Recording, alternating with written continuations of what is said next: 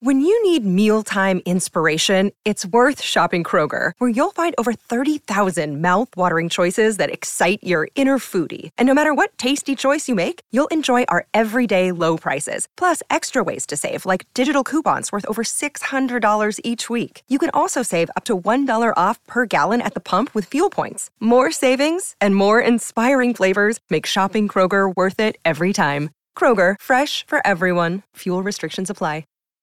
This is the story of the one. As a maintenance engineer, he hears things differently. To the untrained ear, everything on his shop floor might sound fine, but he can hear gears grinding or a belt slipping. So he steps in to fix the problem at hand before it gets out of hand. And he knows Grainger's got the right product he needs to get the job done, which is music to his ears. Call, click Grainger.com, or just stop by. Grainger, for the ones who get it done. Conspiracy Unlimited with Richard Syrett. Somebody doesn't want us to know what's going on down there, and why they want to hide ancient history is a bit of a puzzlement to me. And of course, we can't be certain about who the they is, but they have been very active. Check out the huge selection of Strange Planet merchandise in my online shop. Go to strangeplanet.ca and click on Shop in the menu, or find the link in the episode notes for this podcast. At my Strange Planet shop, you'll find unique men's, women's, unisex t-shirts and athletic shirts, leggings, tote bags, mugs, neck gaiters, and stickers and more. All emblazoned with amazing artwork designed exclusively for my Strange Planet shop by artist-illustrator Rick Forgas. If you're a fan of Strange Planet, why not show it off? Go to strangeplanet.ca and click on Shop, or go to the episode notes for this podcast and click on the link. It's a strange planet. Dress for it. Conspiracy Unlimited with Richard Syrett. Pursuing the truth wherever it leads. Exposing evil and corruption and the secret machinations of powerful elites. Revealing the high strangeness beneath the surface of our supposed reality. Coming to you from his studio beneath the stairs, here's Richard Syrett. Mary Joyce has worked for two major metropolitan newspapers, the Orlando Sentinel in Florida as an artist and columnist, and the Oakland Press in Michigan. And the Oakland Press in Michigan as a Sunday magazine editor and then the feature editor. Mary's gone from investigating mob stories in Detroit, including Jimmy Hoffa's death, to interviewing people with the highest top secret clearances about clandestine government activities.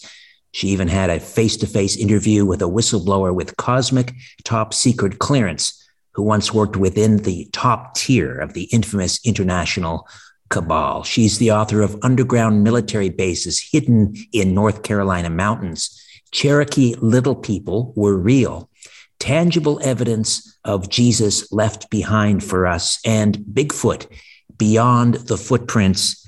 And she is the founder of an absolutely fabulous website called skyshipsovercashiers.com. Hey, Mary, welcome. How are you? I'm doing real well. And as usual, I like to share with you the most recent information that I've discovered, and one that I'm currently kind of excited about.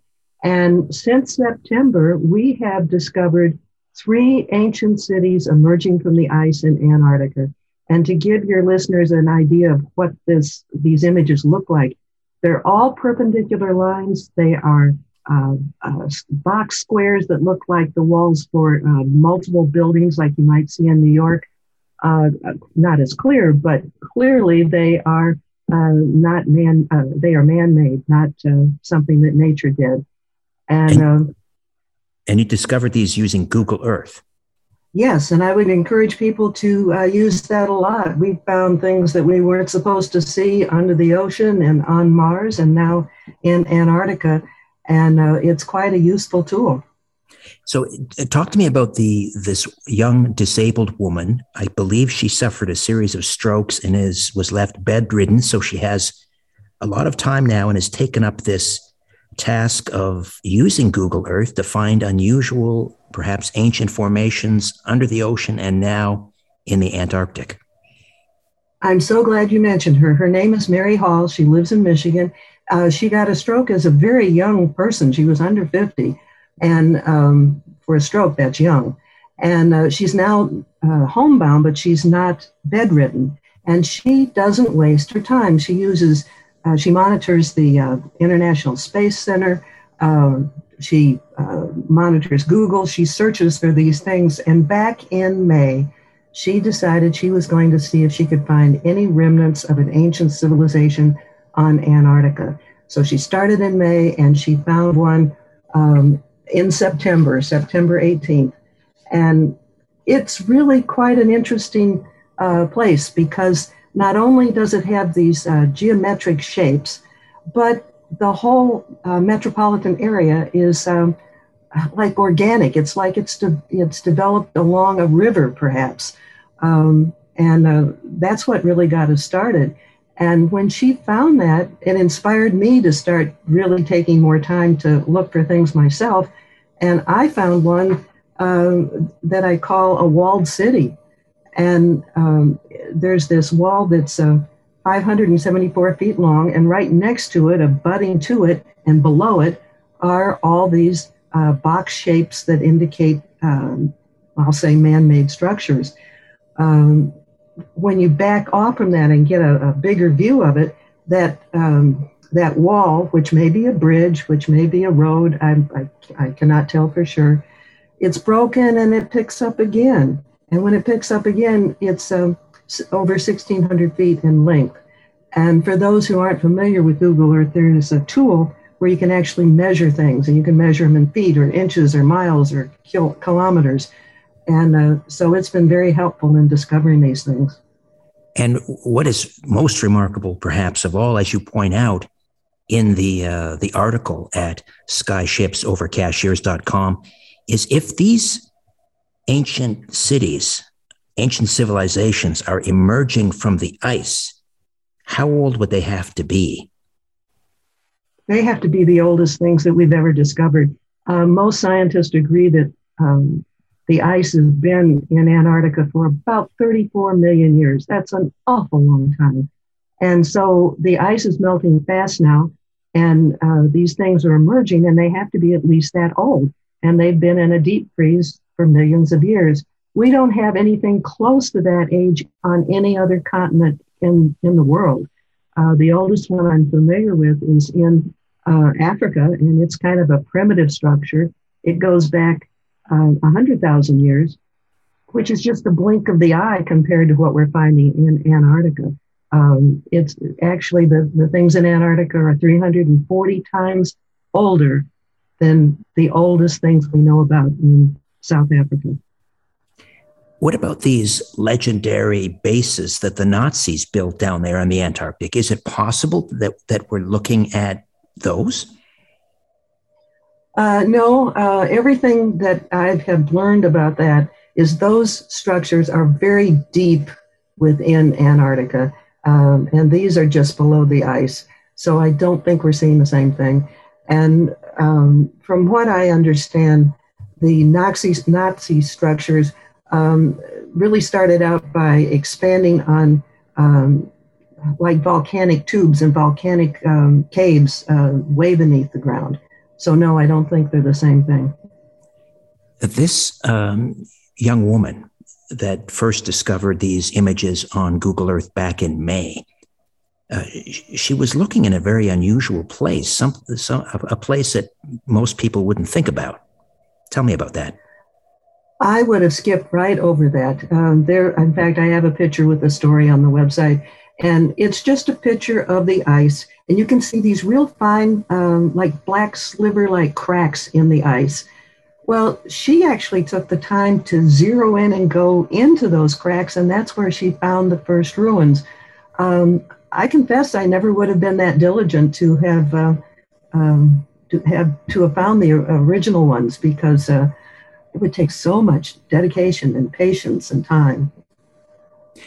You're always careful to mark down the exact coordinates when you're looking for something on Google Earth. And in this case, I believe you marked it 79 degrees, 13 minutes, 50 seconds south, 155 degrees, 51 minutes, 30 seconds east. And you do that because you want to go back and check it at some point. What happened when you went back to that exact same coordinate the next time? Well, there's two reasons I do it. One is for my own reference so I can go back and find the things again. But I also want people out there in the world to be able to check these things out for themselves, because there's so much happening on the internet where people do Photoshop and they seem to get a kick out of, creating things that aren't real. So when you can check them out yourself, then it becomes more believable. Now, the thing that really, upset me happened on the 28th of this month, just a couple days ago. And I went back after writing an article about this find, and my goodness, it had been totally distorted. Initially, I could see the parallel lines and the perpendicular lines and the box shapes. And just an hour later, when I went back, it doesn't look like that at all. So somebody doesn't want us to know what's going on down there, and why they want to hide ancient history is a bit of a puzzlement to me. And of course, we can't be certain about who the they is, but they have been very active. Right. You posted the after picture when you went back to look at it again. And as you say, it's very pixelated, very blurry. You really can't tell that you're looking at some sort of an ancient metropolis. Who do you think built these things? Are we talking about an ancient alien civilization, or perhaps along the lines of, Michael Cremo, who's written about ancient advanced technological civilizations that have existed on Earth for millions and millions of years? I lean toward the idea that they're more like us than like aliens. That's just my own feel about this story. The reptilian stories all seem to be coming from deep within the ground. These were clearly surface structures at one time that were covered up. The Nazi things, the reptilian things, were deep beneath that from the beginning. So they weren't surface structures. All right. Well, I'm sure you'll continue to search Google Earth for more evidence of ancient civilizations down in the Antarctic. Now, let's shift gears. Here's another mind-blowing story available at skyshipsovercashiers.com. And that is Albert Einstein's assistant, Dr. Shirley Wright. This was an interview that was released, earlier this month, a taped interview with Dr. Shirley Wright, who accompanied Dr. Albert Einstein, her boss, at a Roswell investigation in 1947. Tell me about it. Well, to be very honest with you, I'm not that much interested in posting Roswell stories because it seems like we have heard it from so many people, so many ways. But this is different. And, Dr. Shirley Wright was a very bright woman.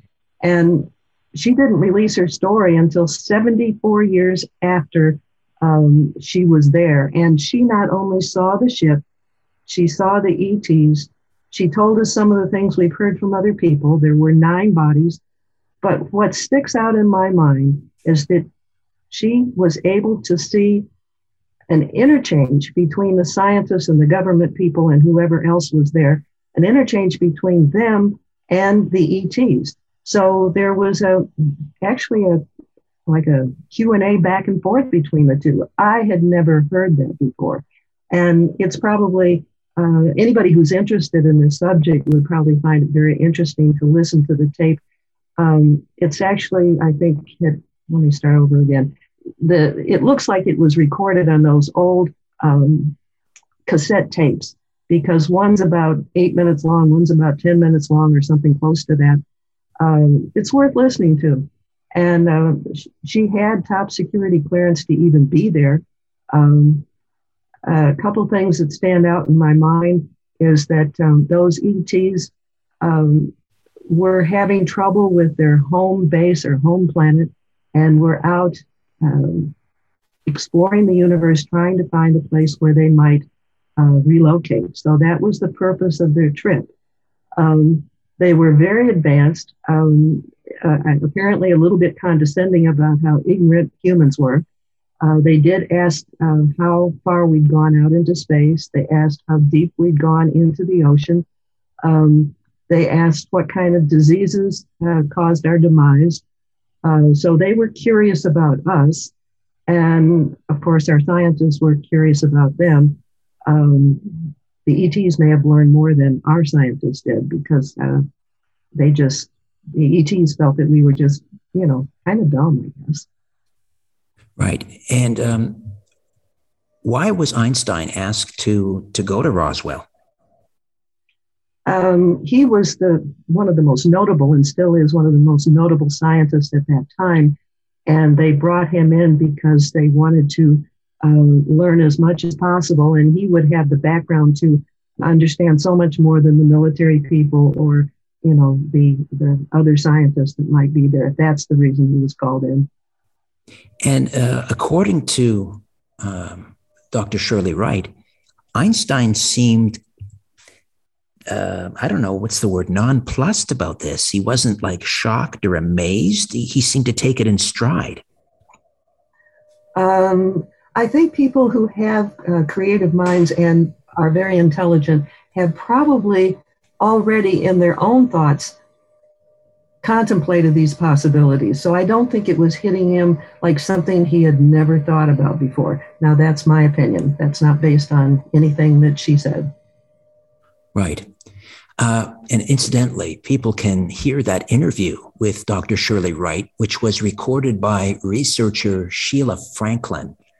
And that's at ufoexplorations.com, ufoexplorations.com. Did Albert Einstein... Sorry, go ahead. I'm glad you said that because I think it's important to listen to the tape.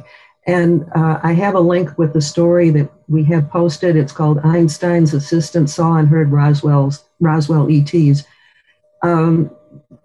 The person who found it and made it public was a UFO researcher named Anthony Bragalia.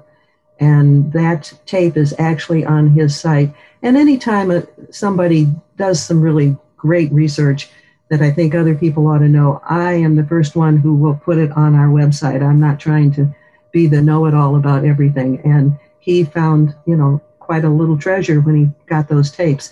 The recordings were actually made back in 1993, but they only became available this year in October.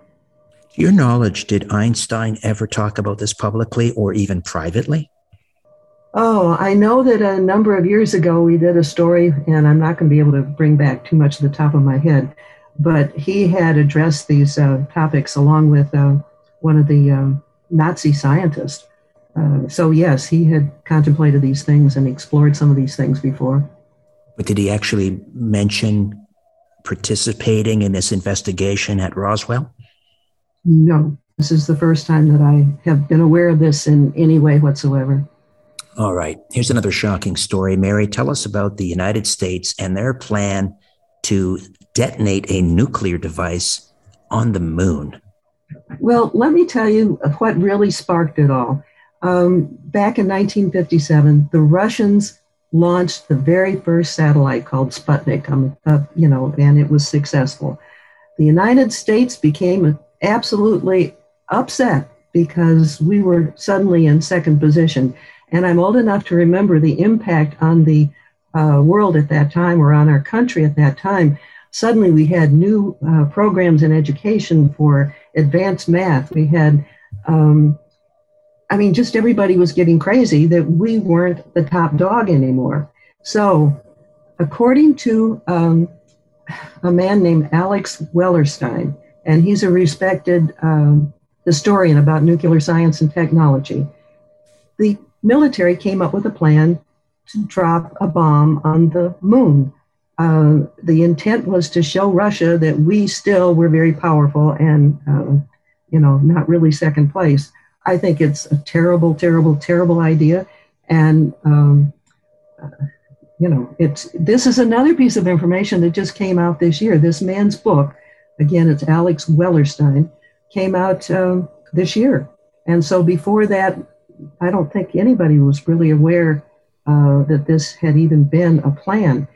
As I did more research into this, I found out that the man who was in charge of maintaining all the nuclear weaponry, or the inventory for all the nuclear weapons in the U.S.,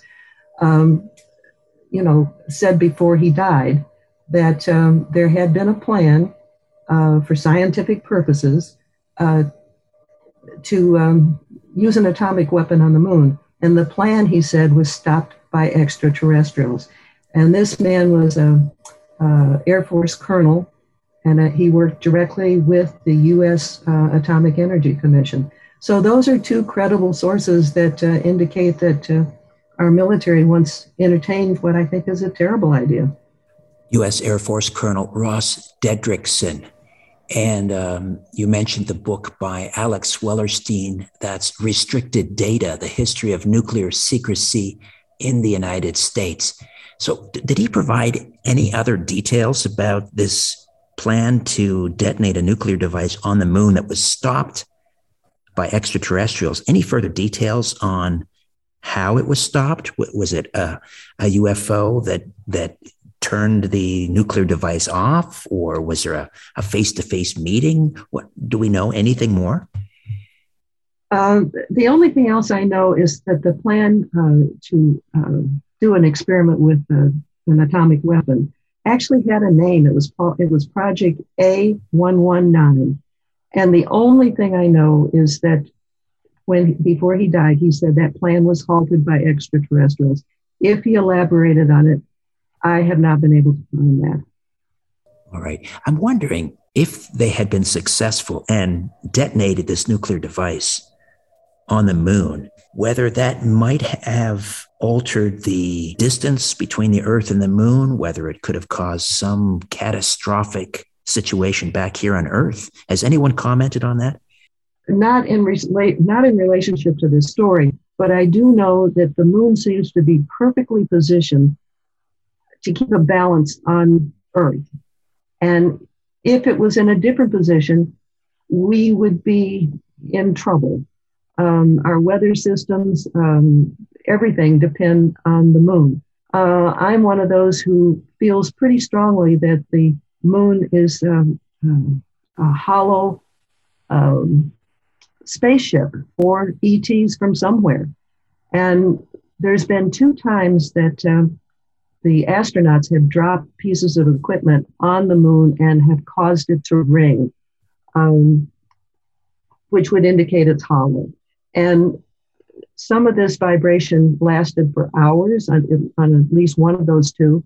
And when you have an earthquake on Earth, it doesn't last but just a minute or so because the Earth is dense. But with the moon being hollow, that vibration would continue on for hours. So if the ETs indeed are using that as a command base, well, you better believe they didn't want anybody dropping a nuclear bomb on their spaceship, which we call the moon.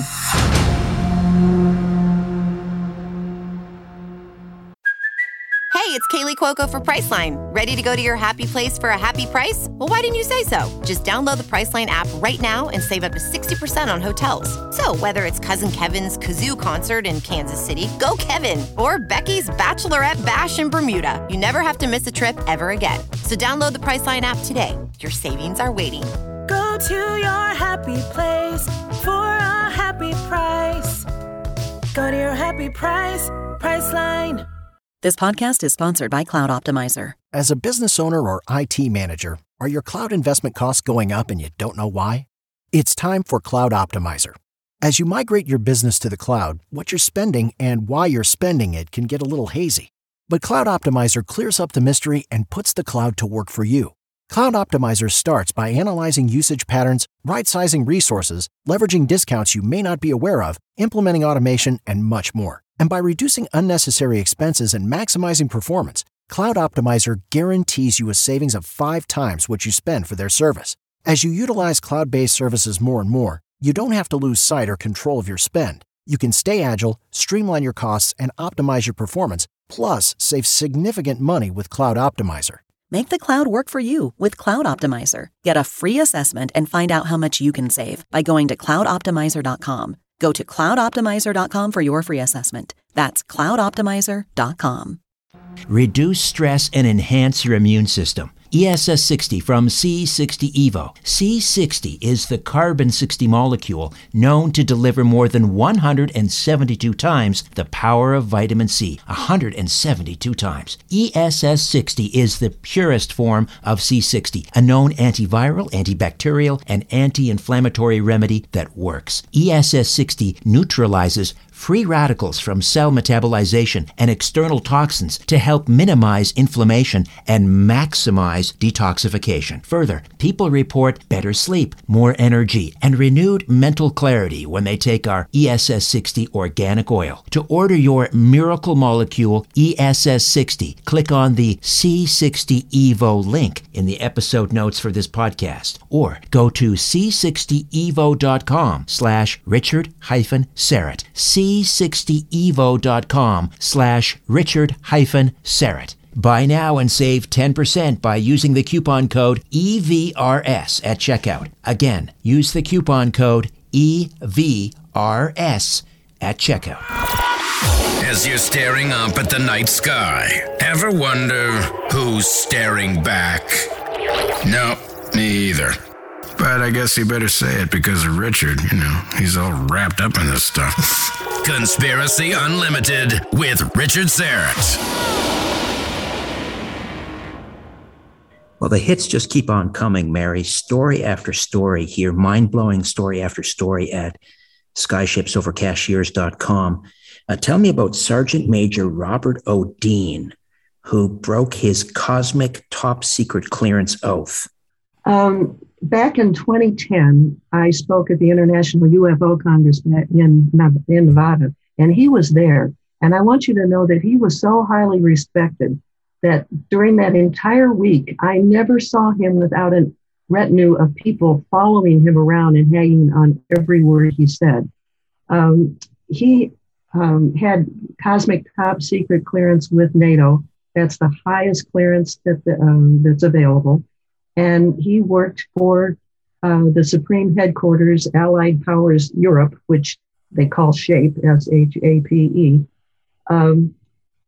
from 63 to 67. And he was assigned to the war room. He was an intelligence analyst. And he said that his life was changed because they showed him a report that was done in 1961 about ETs and about ETs being here on Earth and involved with our planet. And he said his life was never the same after that. In the article that I have, which is called Man with Cosmic Top Secret Clearance Says ETs on Earth, which, by the way, is it's the very last thing on the homepage on the right-hand side. When we post things, we have the most recent 20 stories on the right-hand side, and everything we've talked about so far is in that column, so it's easy to find. He broke his cosmic secret clearance a number of times because he felt very, very strongly that the public had a right to know that there were ETs and the ETs were involved in our world.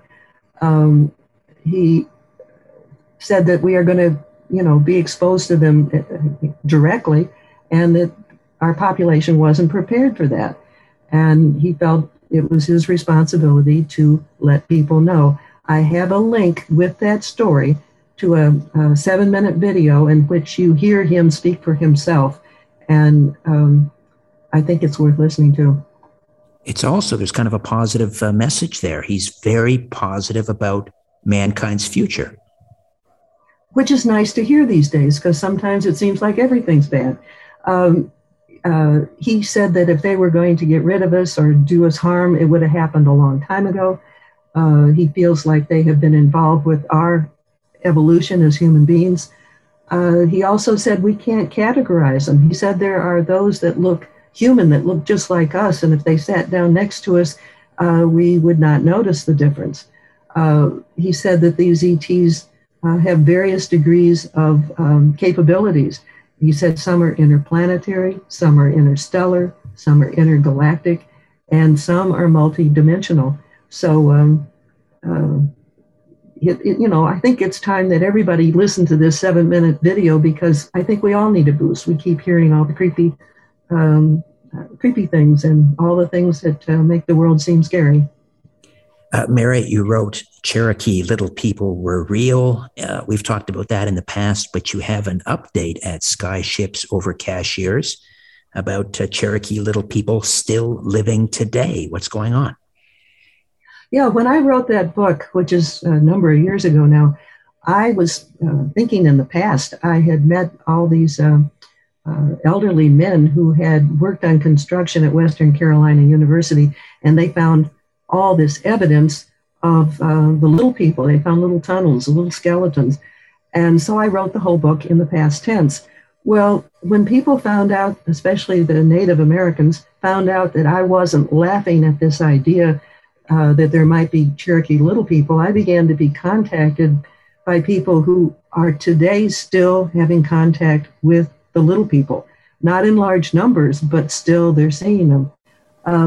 One of the stories that I found incredibly interesting, I learned from a very, very shy Cherokee girl here in North Carolina. She would never have talked to me, except a friend of mine was a friend of hers, and because of that connection, she was willing to trust me. So you get these magical connections that happen, and sometimes the best stories happen that way. Anyhow, one of her stories was really cute. And what she said when she was a child, her family had a place up in the remote section of the Cherokee Reservation here in North Carolina. And they would go there for family meetings or family picnics or outings. And they kept a small trailer up there for the bathroom and also to do some cooking. Well, she was one of the kids running around playing hide and seek, and she decided she'd go hide in the shower of the little trailer. And when she pulled back the shower curtain, there was this little man, which she described as looking like Moji from the movie, the little character with the straight cut, dark hair. Right. And she said he smiled real big at her, and it scared her to death, and she went running to her daddy. But she said she'd never forgotten that. And she wasn't the only one in her family who had had experiences. Her mother grew up in the area called Big Cove, and she said that she and her cousins would play around in that area in the mountains, and once they saw 6 little people in a circle, and she said in all her life she only saw one girl. The rest had just been boys when they would be out playing in the woods and seeing these little creatures. Her grandmother apparently had seen it, and then she went to Snowbird, North Carolina, which is even a more remote part of Western North Carolina. And her uncle wanted to prove to her about the little people, and so he spread out flour on the floor. And the next morning when they got up, there were these little footprints that could be seen in the flour. So those were some stories that just came out from one person. I think your most and I've recent... got more. Yeah, please keep bringing it. Yeah. Then I was contacted again when the Indians find out that you're not going to laugh at them, they will open up with you. And another man, again Cherokee, contacted me, and he had at one time been bear hunting with another friend near a place called Chimney Rock. And Chimney Rock is a state park here in Western North Carolina. And suddenly there was this really, really bad storm, and they found a small cave and crawled into it to spend the night so they wouldn't be drenched. And he said, and I can probably quote him on this, "During the night, my friend Kenny woke me and told me not to say a word because there were little people outside the cave. We lay there quietly in the dark listening. They spoke in Old Cherokee. Today's Cherokee speak slang, so Kenny and I could not understand what they said, only a word or two. The little people were there all night. The next morning, outside the cave, there were little footprints about the size of a 5 or 6 year old child." Remarkable.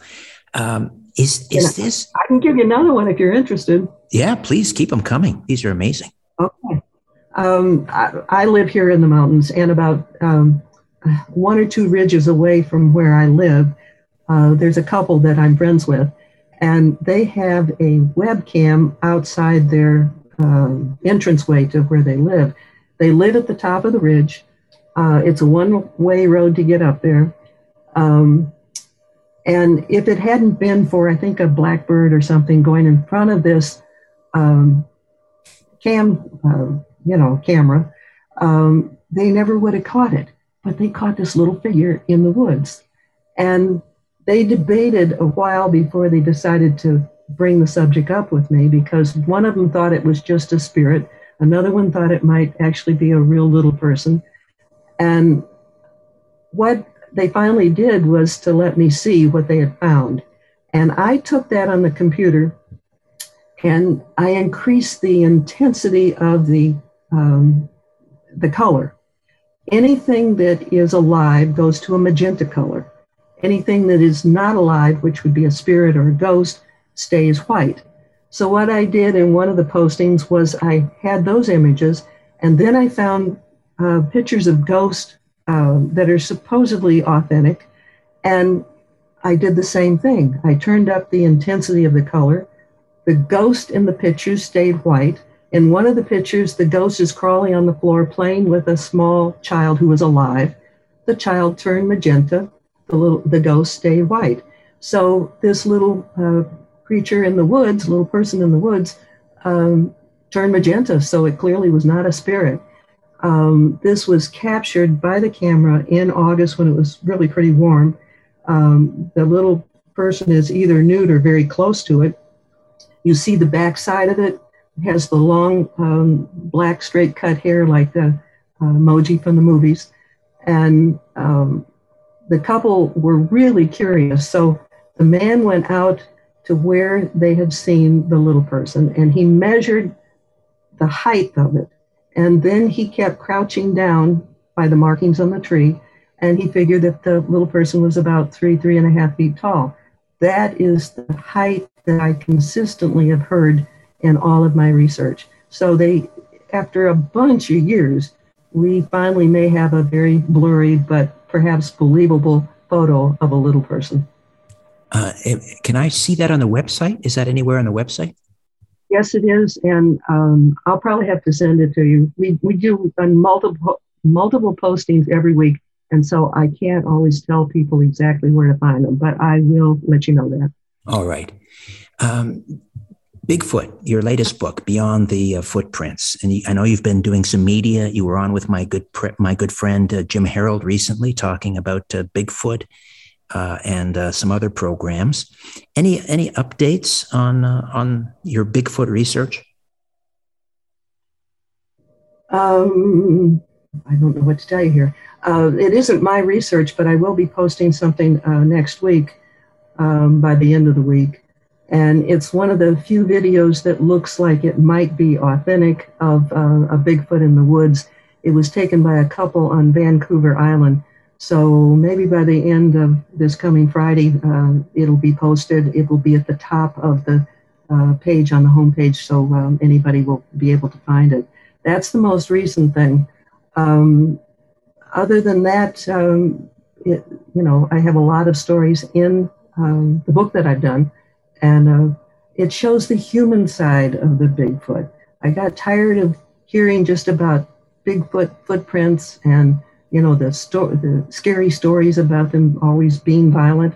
What I have found from my research is that they don't become violent except with those who are aiming guns at them or shooting at them. The 2 stories I include in the book that are of that nature, involve that kind of situation. So these Bigfoot, they have family. They,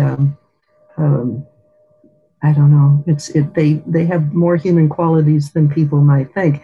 And genetically, I call them our cousin or cousins because they've analyzed the DNA. And I'm sure you're familiar with Dr. Melba Ketchum. Yes. Ketchum. She started all this, And she was made fun of when she first came up with her research that the Bigfoot have some human DNA. Since then, other researchers have confirmed what she found. And the mother side of the gene pool is human. The paternal side is some unknown primate. They don't even have a record of what it might be. Another thing that I found out that was kind of interesting is that the Bigfoot don't all look the same. They can be different sizes. The smallest ones seem to be like in Florida, where they're called swamp apes. We seem to have the medium-sized ones, and out west in the Rockies is where you seem to get the largest Bigfoot. But they can vary in color. One gal who has had so much contact with Bigfoot all of her life that she was invited to go to Russia by the head of the Hominology Institute because of her knowledge. And she said that the skin color can be everything from black, tan, to white, to gray, that the eye color isn't always the same. The personalities can vary just like they do with us. So there's a lot of variation that I don't think most people are aware of. Bigfoot, Beyond the Footprints. Mary, you're so busy maintaining this amazing website, doing research. What are you working on right now? Believe it or not, I'm going to continue doing this research on the Antarctica finds, because I think that's mind-boggling history. If we're finding things from 34 million years ago. And hopefully this will be the good result of, climate change. Everything else about climate change seems to be negative, but this is good because glaciers and ice are melting everywhere in the world at a very fast rate. And to such an extent that we even have a new category of archaeology. It's called glacial archaeology. And that was started after a mummy was found in the Swiss Alps, and he's known as Otzi the Iceman. And what a find. They found 400 artifacts around this man, or his body, as he emerged from the ice. And they found out everything about him. They found out he was murdered. There was an arrow that had gone through his shoulder and it hit an artery. Then he was hit on the head and he had a hematoma. So somebody clearly killed him. And shortly before his death, he had had a meal. They were able to analyze that. He had eaten wheat and ibis and I think red deer. They were able to get his DNA, and they couldn't find any genetic link maternally to any race that exists today on Earth. But they were able to find on the father's side that the father's line came from the islands off of Italy. Remarkable, remarkable. Call it the world's oldest cold case, an unsolved murder. Yes. Always fascinating speaking with you, Mary. Again, the website, which is just mind-blowing stuff each and every week, skyshipsovercashiers.com, skyshipsovercashiers, and cashiers spelled C-A-S-H-I-E-R-S, cashiers.com. And where do we get all of your books? They're all available on Amazon. If you go to the website and open up Editor's Corner, you can click on my books, and there's a brief summary of each one of them, plus a cover photo of each one of them. So you can get a taste of what they're about before you go and invest with Amazon. All right, Mary. Thank you so much for this. All the best. Be well. Thank you. I appreciate it. Take care. A new Conspiracy Unlimited with Richard Syrett drops every Monday, Wednesday, and Friday at conspiracyunlimitedpodcast.com. Blow your mind. That is all for now. Oh, and remember to share and give a 5-star review, because we have huge egos and need love. We're like cats. We need constant petting.